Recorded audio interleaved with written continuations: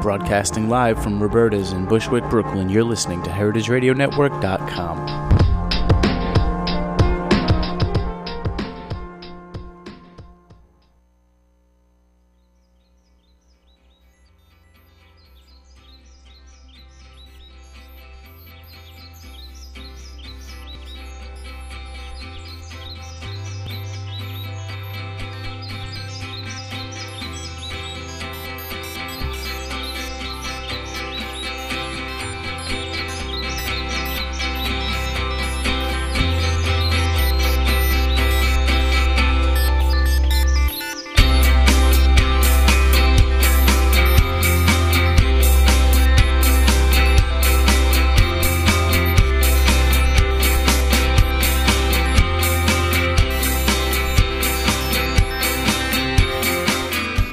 Hi, and welcome to We Dig Plants on the Heritage Radio Network. We are broadcasting from two snug little shipping containers in lovely Bushwick, Brooklyn. I'm Carmen DeVito. And I'm Alice Marcus Krieg. And we are the principals of Groundworks, Inc., where we design and build gardens all around New York City. And now that we've put most of our gardens to bed for the winter, we can engage in our other passion, which is talking about plants as our familiars and as food, fodder, and on this show, as medicine. Today. The plant kingdom has supplied most of our medicinal needs for almost all of human existence and continues to do so whether we realize it or not, from quinine from malaria to painkillers from willow bark to the sophisticated anti-cancer drugs coming from the taxus family. And the study of plants' potential is as important as ever. So on today's show, to introduce and enlighten us on the topic of ethnobotany, we have as our guest Dr. Ina Vanderbroek, PhD, who is the ethnomedical research specialist at the Institute of Economic Botany at the New York Botanical Garden. Dr. Vanderbroek's projects include the investigation of traditional knowledge, beliefs, and practices related to immigrant health and healthcare, including the use of medicinal plants in several Latino communities in New York City, as well as the cultural beliefs about specific illnesses that are recognized by these communities, but not as such by mainstream medicine. Dr. Vanderbroek, who is originally from Belgium, speaks 5 languages, including German. I'm so impressed. And has been featured on programs as diverse as The Martha Stewart Show and Nova. She was also the lead researcher on a project funded by the Belgian government titled Medicinal Plant Exploration in the Andes and Amazon regions of Bolivia.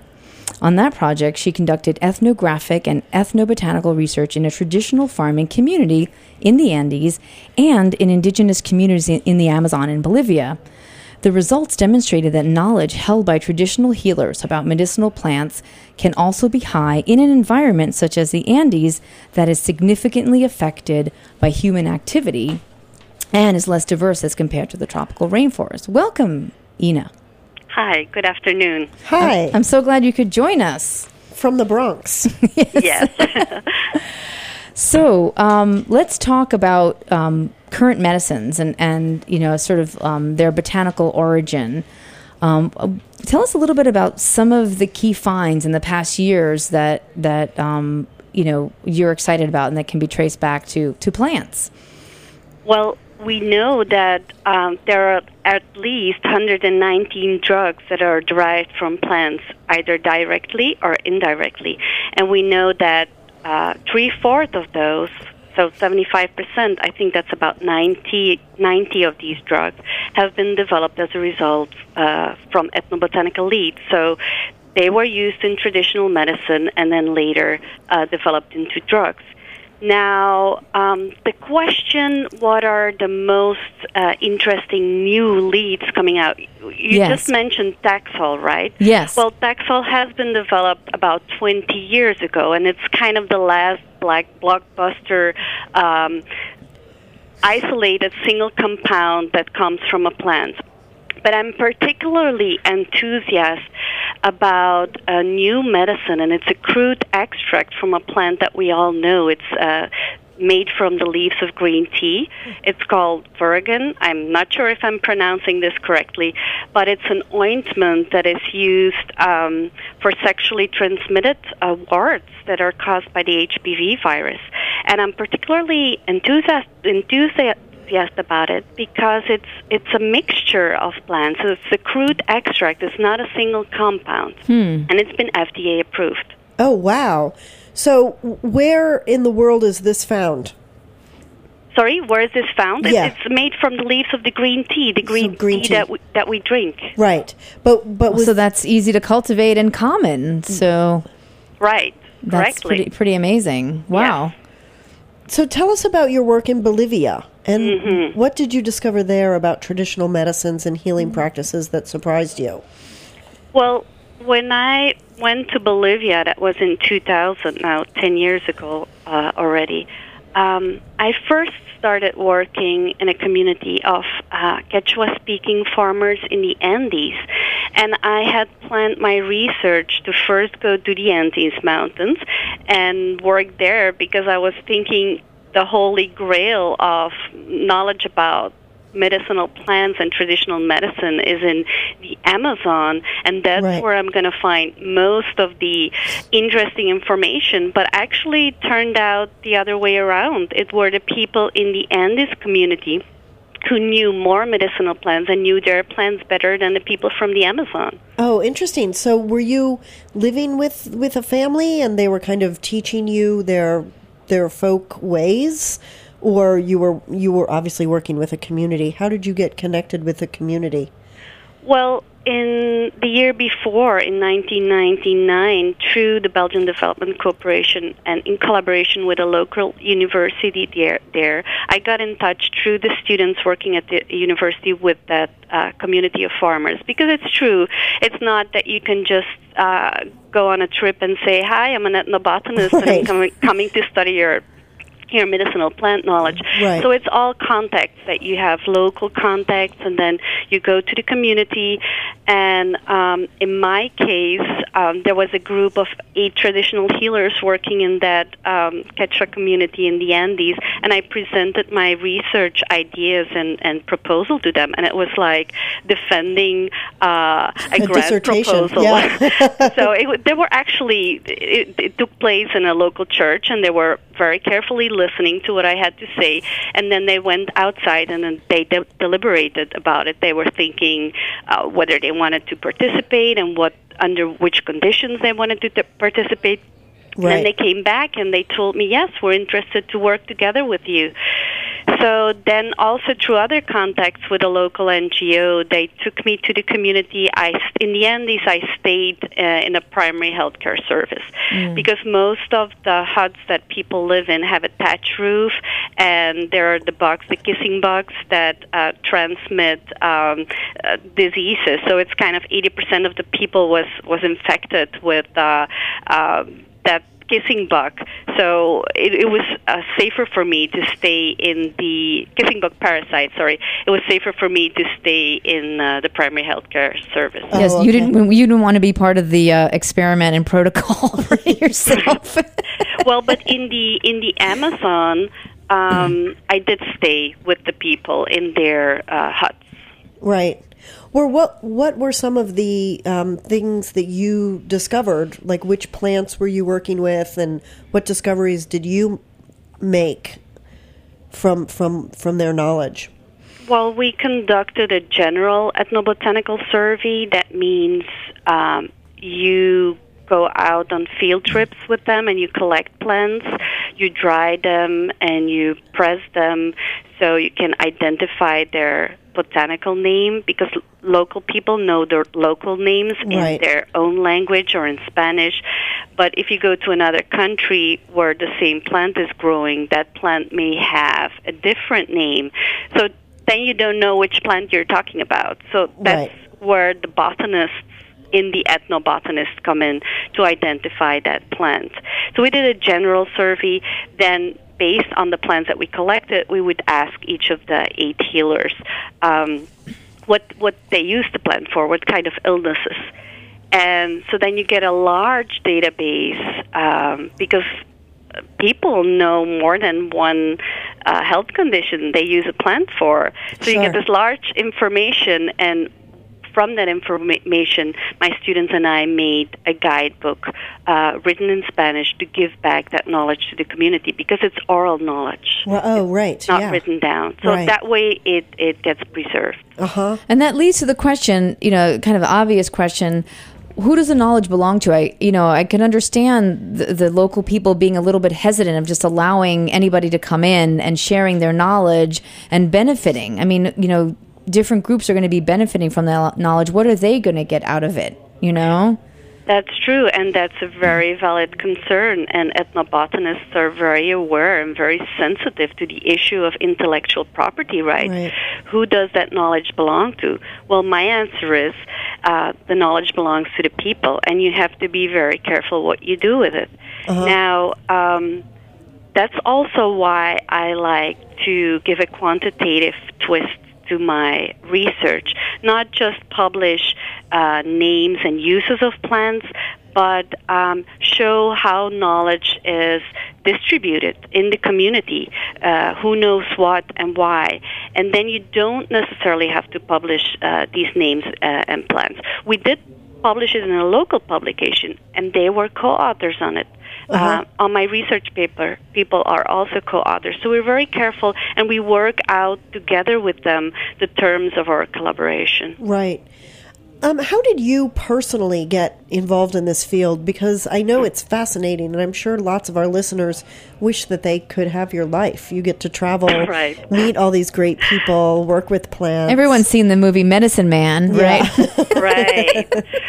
Right. But I have to also say, and then it's fantastic to see it on TV, on National Geographic Channel or something, but when you're there, like, for instance, in the rainforest, I'm very careful about, which student goes with me, because not everybody is fit to live there. You get bitten all over. I have students crying, and if you're there for 3 weeks, you crave mayonnaise, you crave a hot shower. Yeah. It's very hard, but it's also very fascinating, and they're wonderful people to work with, and it's a privilege to work with them. Right. So, no, actually, in my previous life, I was doing neuropsychopharmacology. I was working in the lab, and I was working on animal models of psychological conditions. But then I got my PhD, and I thought, this is not what I want to do. I want to do something that is relevant and combine my background in biology with my PhD training in medical sciences and do something that makes a difference. And these people, they only have primary health care, and sometimes they don't even have that. The communities in the rainforest only depend on plants for their health care. Right. So it is relevant, and it's knowledge that is disappearing. We all know what the state of our forest is like around the globe, and these people are also having difficulties maintaining their culture. So we need to do something there, and I felt like I could be of benefit. Right. And how did you, if you could talk for a second about the New York Botanic Gardens program, because I know that's actually an amazing place that doesn't get a lot of publicity for the department that you're in. Could you talk a little bit about their program?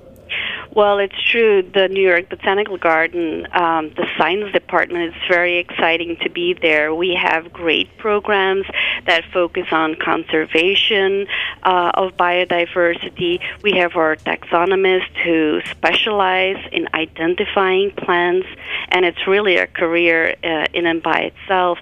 And then here in the institute where I work, the Institute of Economic Botany, we specifically study the relationships between people and plants. Right. My colleague, for example, work in Micronesia. We're also focusing on healthcare. There are other researchers that are focusing on community-based conservation. So we're really doing cutting-edge research into biodiversity, conservation, primary healthcare. And I love that it comes from the plant end, which I think is very important, versus the medical research end. It's really nice that it starts with the plants and that you all NYBG offers such a long history of that sort of plant exploration and research. That is correct. It's not just a beautiful park. That's what we want to remind our listeners. Right. It is a beautiful park, but they're doing much more than that there. Right. So let's talk a little bit about your, I found it really interesting, your work in Cuba, helping to develop sustainable methods of pest and disease control on their farms. Tell us what's going on there. So in Cuba, we started working, and that's research that was funded by the Belgian Development Corporation, working together with universities over there to develop biological products that could help in deterring pests and plant diseases. And that was because of the embargo. Cuba has a hard time to acquiring outside pharmaceuticals. And we started working there, and also on the basis of traditional knowledge. What do people know about, having safe crops, and how can we develop that into a product? Interesting.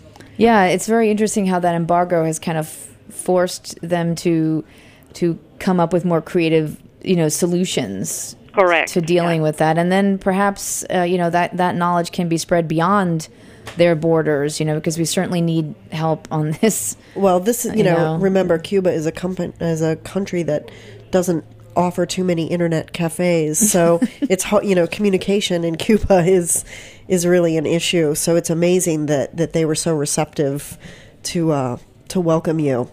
Yes, that's true. So, well, we have to take a break. If you'll hang with us, Ina, we are going to be back in a few minutes. You're listening to We Dig Plants on the Heritage Radio Network.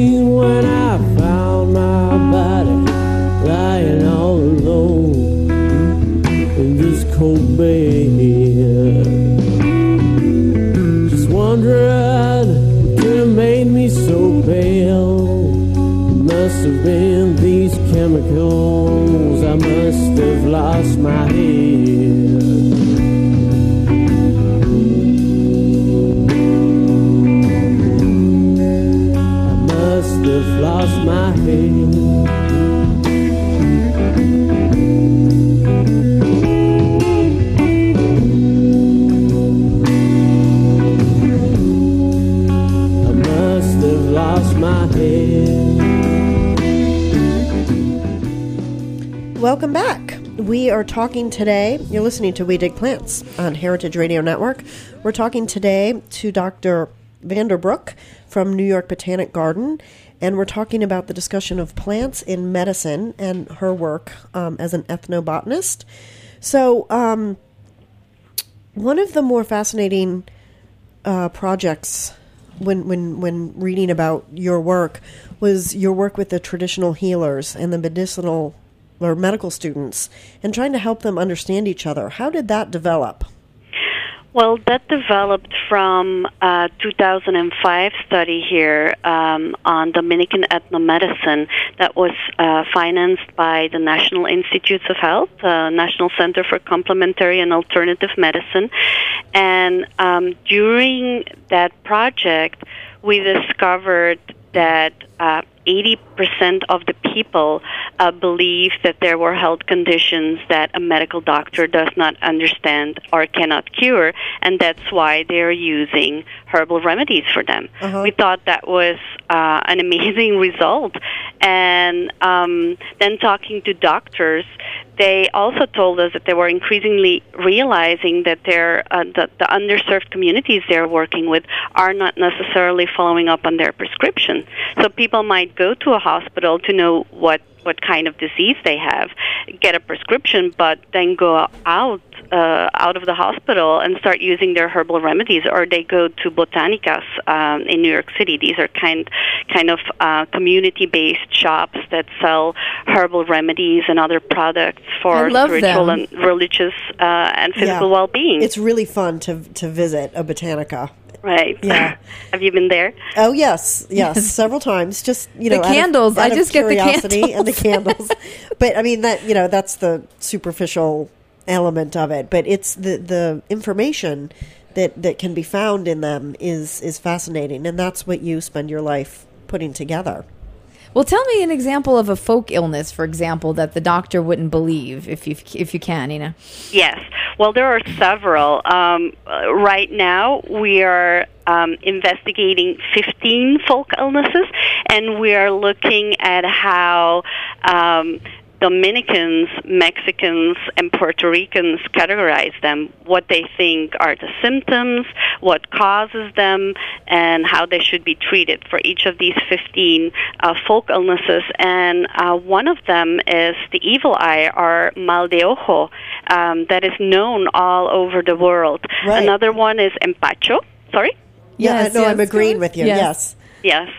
So another one is empacho. That's kind of a gastrointestinal blockade. Now, characteristic about these folk illnesses is that they may or may not be limited to a certain culture. In the case of the evil eye, it's known all over the world. But other illnesses are more specific to a certain culture, and there often is not a one-on-one correlation with a biomedical disease. So empacho can be different conditions, but local people recognize it as empacho. And because they think a medical doctor does not understand it or cannot cure it, they want to use their herbal remedies. So what is empacho then? What would be like the symptoms of it? It can be an indigestion, but it can be more serious as well. It's often children that are considered empachado. So then they have diarrhea, or they're crying a lot, or they're vomiting. And one of the ways to treat it, it's what people call jalar el cuero, means to pull the back, the skin on the back 3 times. It's often an uneven number of times, and then they give them to drink a tea of the 2 oreganos, the oregano that we know in our kitchen. It's not the Mediterranean oregano, though. It's another species, and there is the broad-leafed oregano, the Cuban oregano. The Cuban, right? Yes. Yep. So. Sorry, Carmen. I'm fascinated with the evil eye. Yes, I was going to. Let's talk about the evil eye for a second. Yes. Because to me, that's kind of a psychological. Well, I have something kind of personal to share about that. My grandmother, I'm of Italian descent. I was born in Italy, and my grandmother was a healer. And anytime I went there, and I wasn't feeling well, when I first got there, she would say, "You have malocchio, you have the evil eye," and she would do these ritual healing things on me, which involved olive oil and various other things.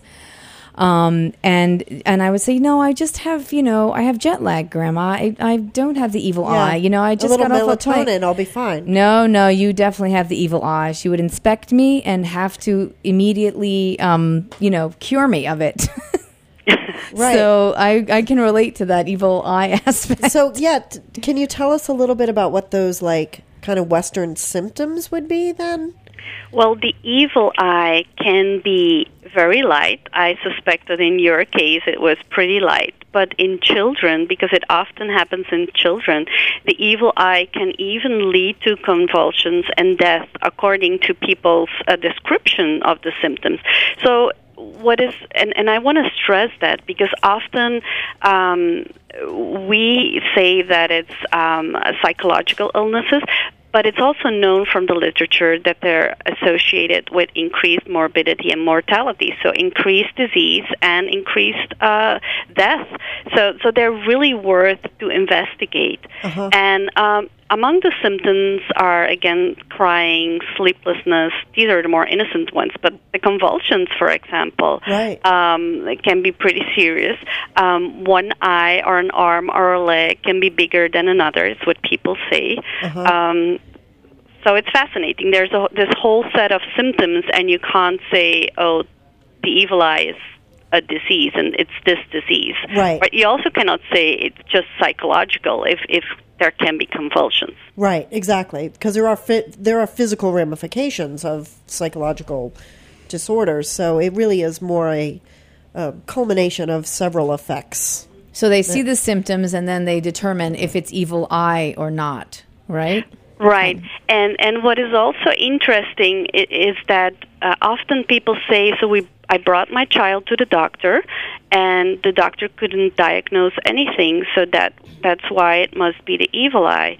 Now, Dominicans, for example, often say it's that one of your neighbors came visiting you and said to your child, "What a beautiful child," but forgot to add, "God bless the child." So that's one of the presumed causes of the evil eye. That is so amazing, Ina, because that is exactly the same tradition in Italy, in southern Italy, where I'm from.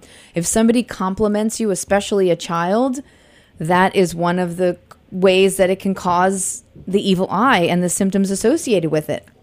Right. So that means also that as a doctor, you have to know that. So if you're a pediatrician, you have to know that you have to be careful how to compliment a child, for example. Right. Because everybody, it can be intentionally transmitted, but it can also be unintentionally transmitted. This is completely fascinating to me as a American born in the States and without any of these kind of cultural heritage. Right, but you know what's very interesting? Among first-generation Dominicans, from our study, we know that 1 in 2 people who came from a city in the Dominican Republic, who came from the countryside in the Dominican Republic believes in the evil eye, and 1 in 4 people coming from a city believes in it. So it's not just that 1 or 2 people believe in it. The majority of the population believes that the evil eye exists, and it's something that people are hesitant to talk with their doctors about. Right. So we tried to fill in that gap. So from our research, our results, we develop PowerPoint presentations and training sessions that we bring to medical schools here in New York City. We work together with Albert Einstein College of Medicine, Columbia University Medical Center, some community clinics for the uninsured, and so on. Right. And you've also developed some ethnobotanical trials for tourists, particularly in the Dominican Republic. That certainly made us want to go. But can you explain a little bit about that project? Well, one summer, the Minister of the Environment, the former Minister of the Environment, Jaime David Fernandez Mirabal from the Dominican Republic, came to visit the New York Botanical Garden, and I was among the people who greeted him, and we started talking about the kind of research that I do, and it's working with the Dominican community, and he was so happy about that he said, well, yes, if you guys are doing that kind of research in New York, you have to come over and we have to identify ethnobotanical trails in a biodiversity area that I have just declared as a protected area. So we can bring the knowledge of the people and connect it to biodiversity as it should. And he gave us that forum to develop the trails and show that cultural heritage of Dominicans. It's very rich. It's incredibly rich. You know, when I came over and worked at the New York Botanical Garden just to work in the city with Dominican immigrants, I thought, it is a city. It's a metropolis. What kind of plants am I going to find there? I'm going to be done with my research in 3 months. Yeah, exactly. But now it's 7 years later, and I'm still here, and there's still so much knowledge that is waiting to be discovered. Yeah. Well, it's very interesting. Being a first-generation American, what you take with you and what you keep and what you discard as you come to a new country. Can you tell us what happens when the immigrants' traditional healing practice sort of intersect with modern medicine a little bit more? I mean, is there a lot of distrust of doctors? Are they, just wanting to stay with with what they know, with their folk or ways? Are they able to integrate it a little bit? You mean from the doctor's side or from the patient's side? From the patient side, I was thinking. Well, both, actually. Yeah, That's a good question. Well, it can be anything. You know, the majority of Dominicans, we interviewed 175 Dominicans here in New York City, and many people would say, when my disease is not too serious, I stick with my medicinal plants because they're my culture. I have faith in them. These are plants, and plants are not chemical, and I prefer that. Right.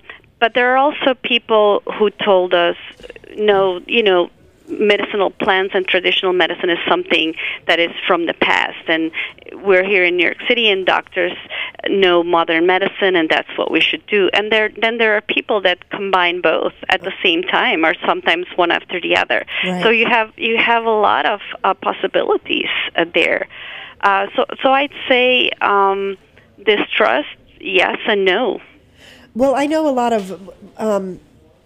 of hospitals are actually turning to alternative medicine as kind of a supplement to the Western practices, which I think is a really great mission for hospitals, since we are dealing with a huge community here in New York of very varied people.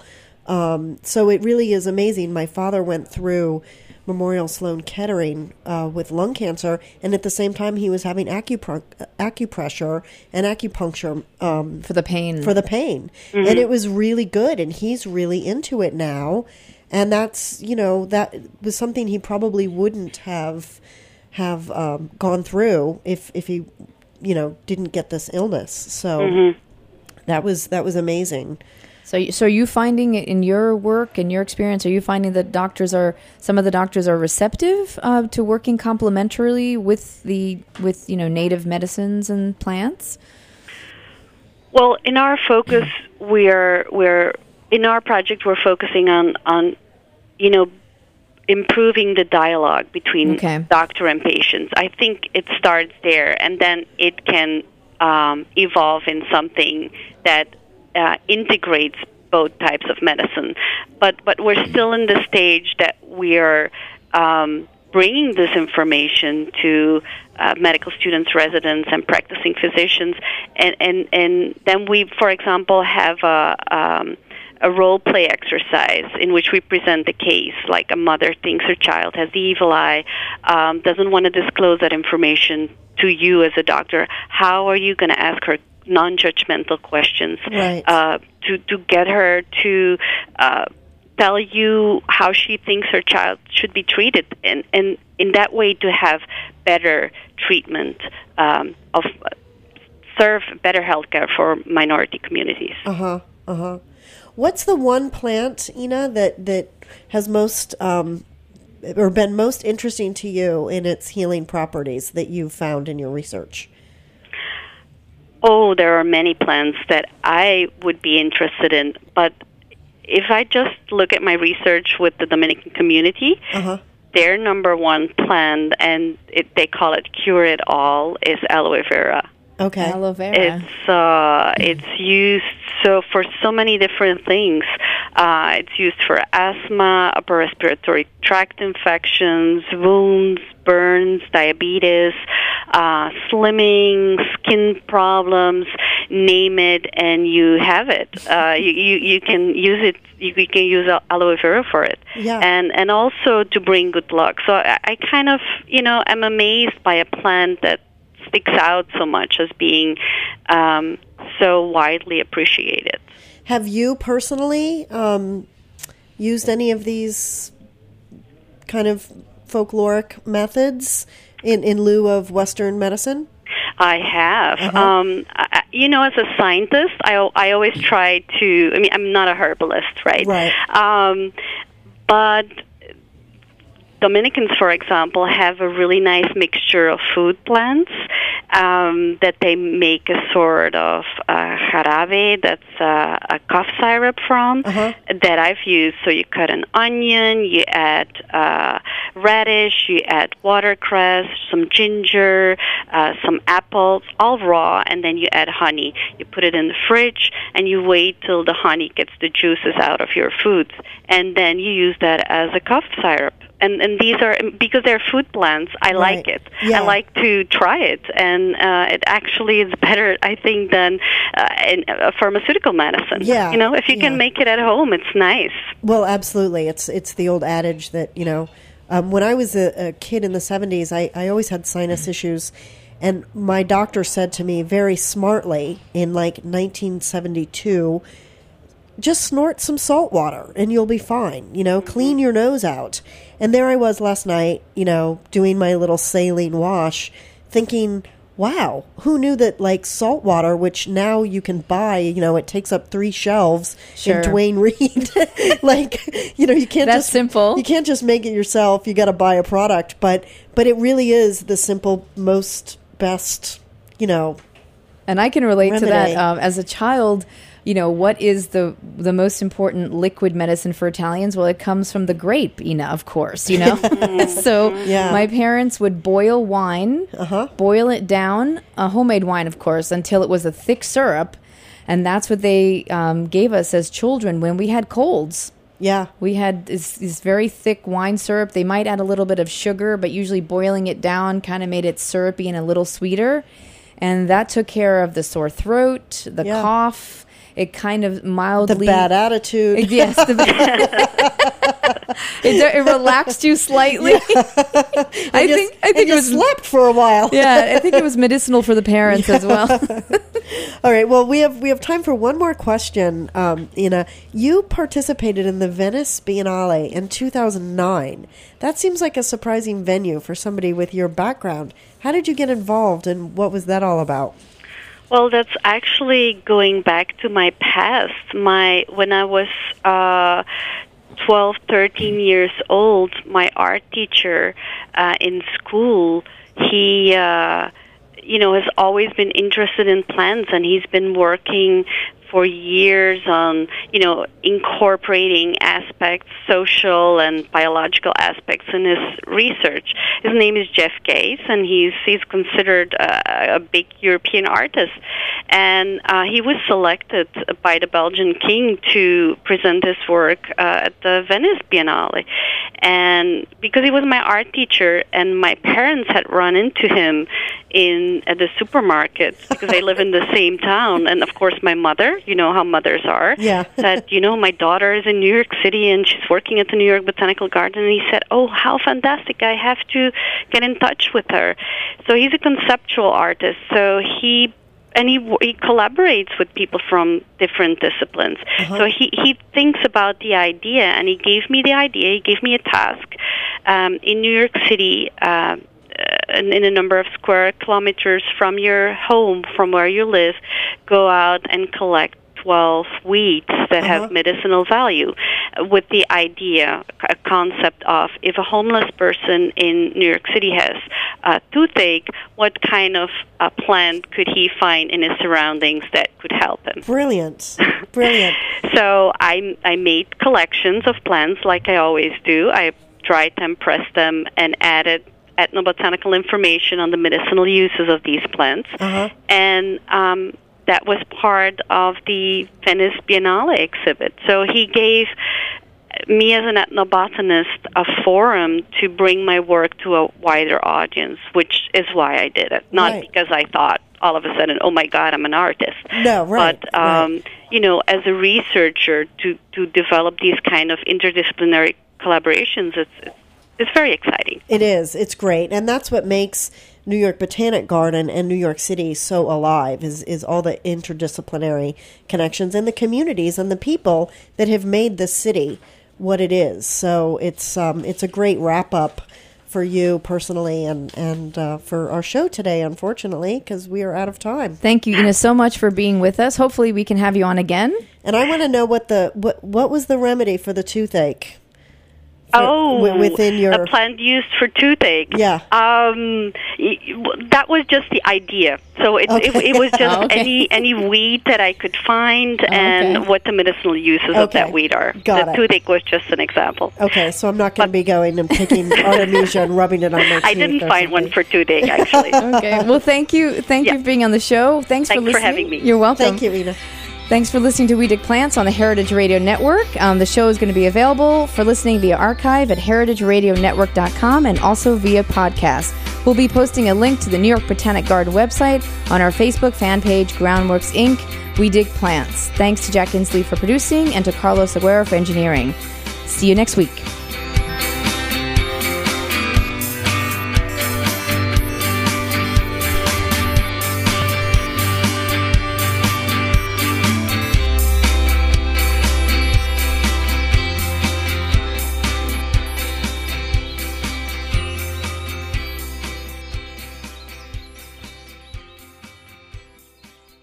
This is a message from Sea to Table. Can the fish come back to South Street? On December 18th, the New Amsterdam Market will pay homage to the Old Fulton Fish Market by including a special section dedicated to the fisheries of the Northeast and New England with Sea to Table. Sea to Table partners with fishermen in the recovering fisheries of the Northeast. Their transparent model, delivering fish direct from docks to chefs across America, supports the traditional fisheries that are crucial to the survival of our working waterfronts. For the first time, Sea to Table will join the market to offer fresh fish direct from independent Northeast fishermen. The collaboration of Sea to Table with New Amsterdam will take us back in time for a day to the era when fishmongers dominated Lower Manhattan. So stop by the New Amsterdam Market at Peck Slip and South Street in Manhattan on December 18th and support your local fishermen and fisheries. For more information on Sea to Table, visit www.sea2table.com. That's C-S-E-A, the number 2, table.com. The following is a message from Jones Family Farms. Looking for that perfect Christmas tree this season? What about the perfect wine to go with your holiday dinner? Look no further than Jones Family Farm, a 400-acre working farm in Connecticut. Jones Family Farms is as passionate about education as it is about farming. Whether you're picking fresh strawberries or exploring local wines, we hope you're inspired to learn more about Connecticut farming. For more information, visit www.jonesfamilyfarms.com.